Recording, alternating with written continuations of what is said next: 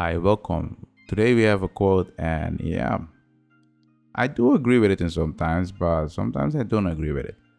So you're asking yourself, what's the quote? The quote is: Men do less than they ought unless they do all they can. Thomas Carlyle.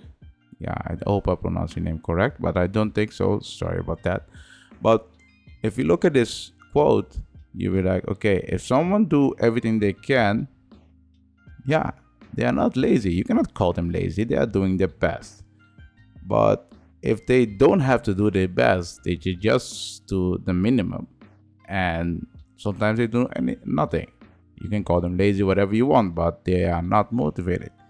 So if you look at this quote, yes, sometimes people are lazy. Sometimes they are motivated by doing the things that they can.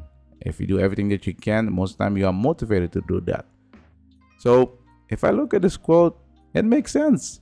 But some situation you do not know how someone react or how someone is. And sometimes if someone does everything he can, that means he has an alternative motive, or you know their motive. But if someone is lazy, it's hard to motivate a person to do what you want them to do.